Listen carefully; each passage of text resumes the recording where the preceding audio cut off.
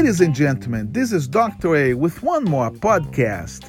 And today I'm going to share with you how you can get a job after graduating from college. So the first thing that you need to do is to make sure that you have a cover letter and resume in your hands by the time that you graduate. So it is your duty to have those documents done in a semester prior to graduating from school.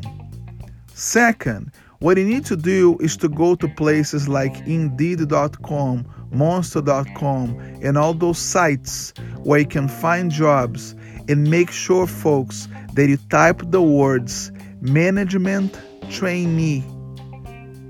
If you have a college degree and you type those two words, I can almost guarantee you're going to get something back from somebody, because those organizations, for example, Enterprise Rent-A-Car or Hertz or 84 Lumber, those organizations are constantly looking for management trainee applicants, and not too many people know this trick. So if you take that stance, I bet you're going to find a job out of college in itself. So look also for management trainee positions in addition to entry-level positions.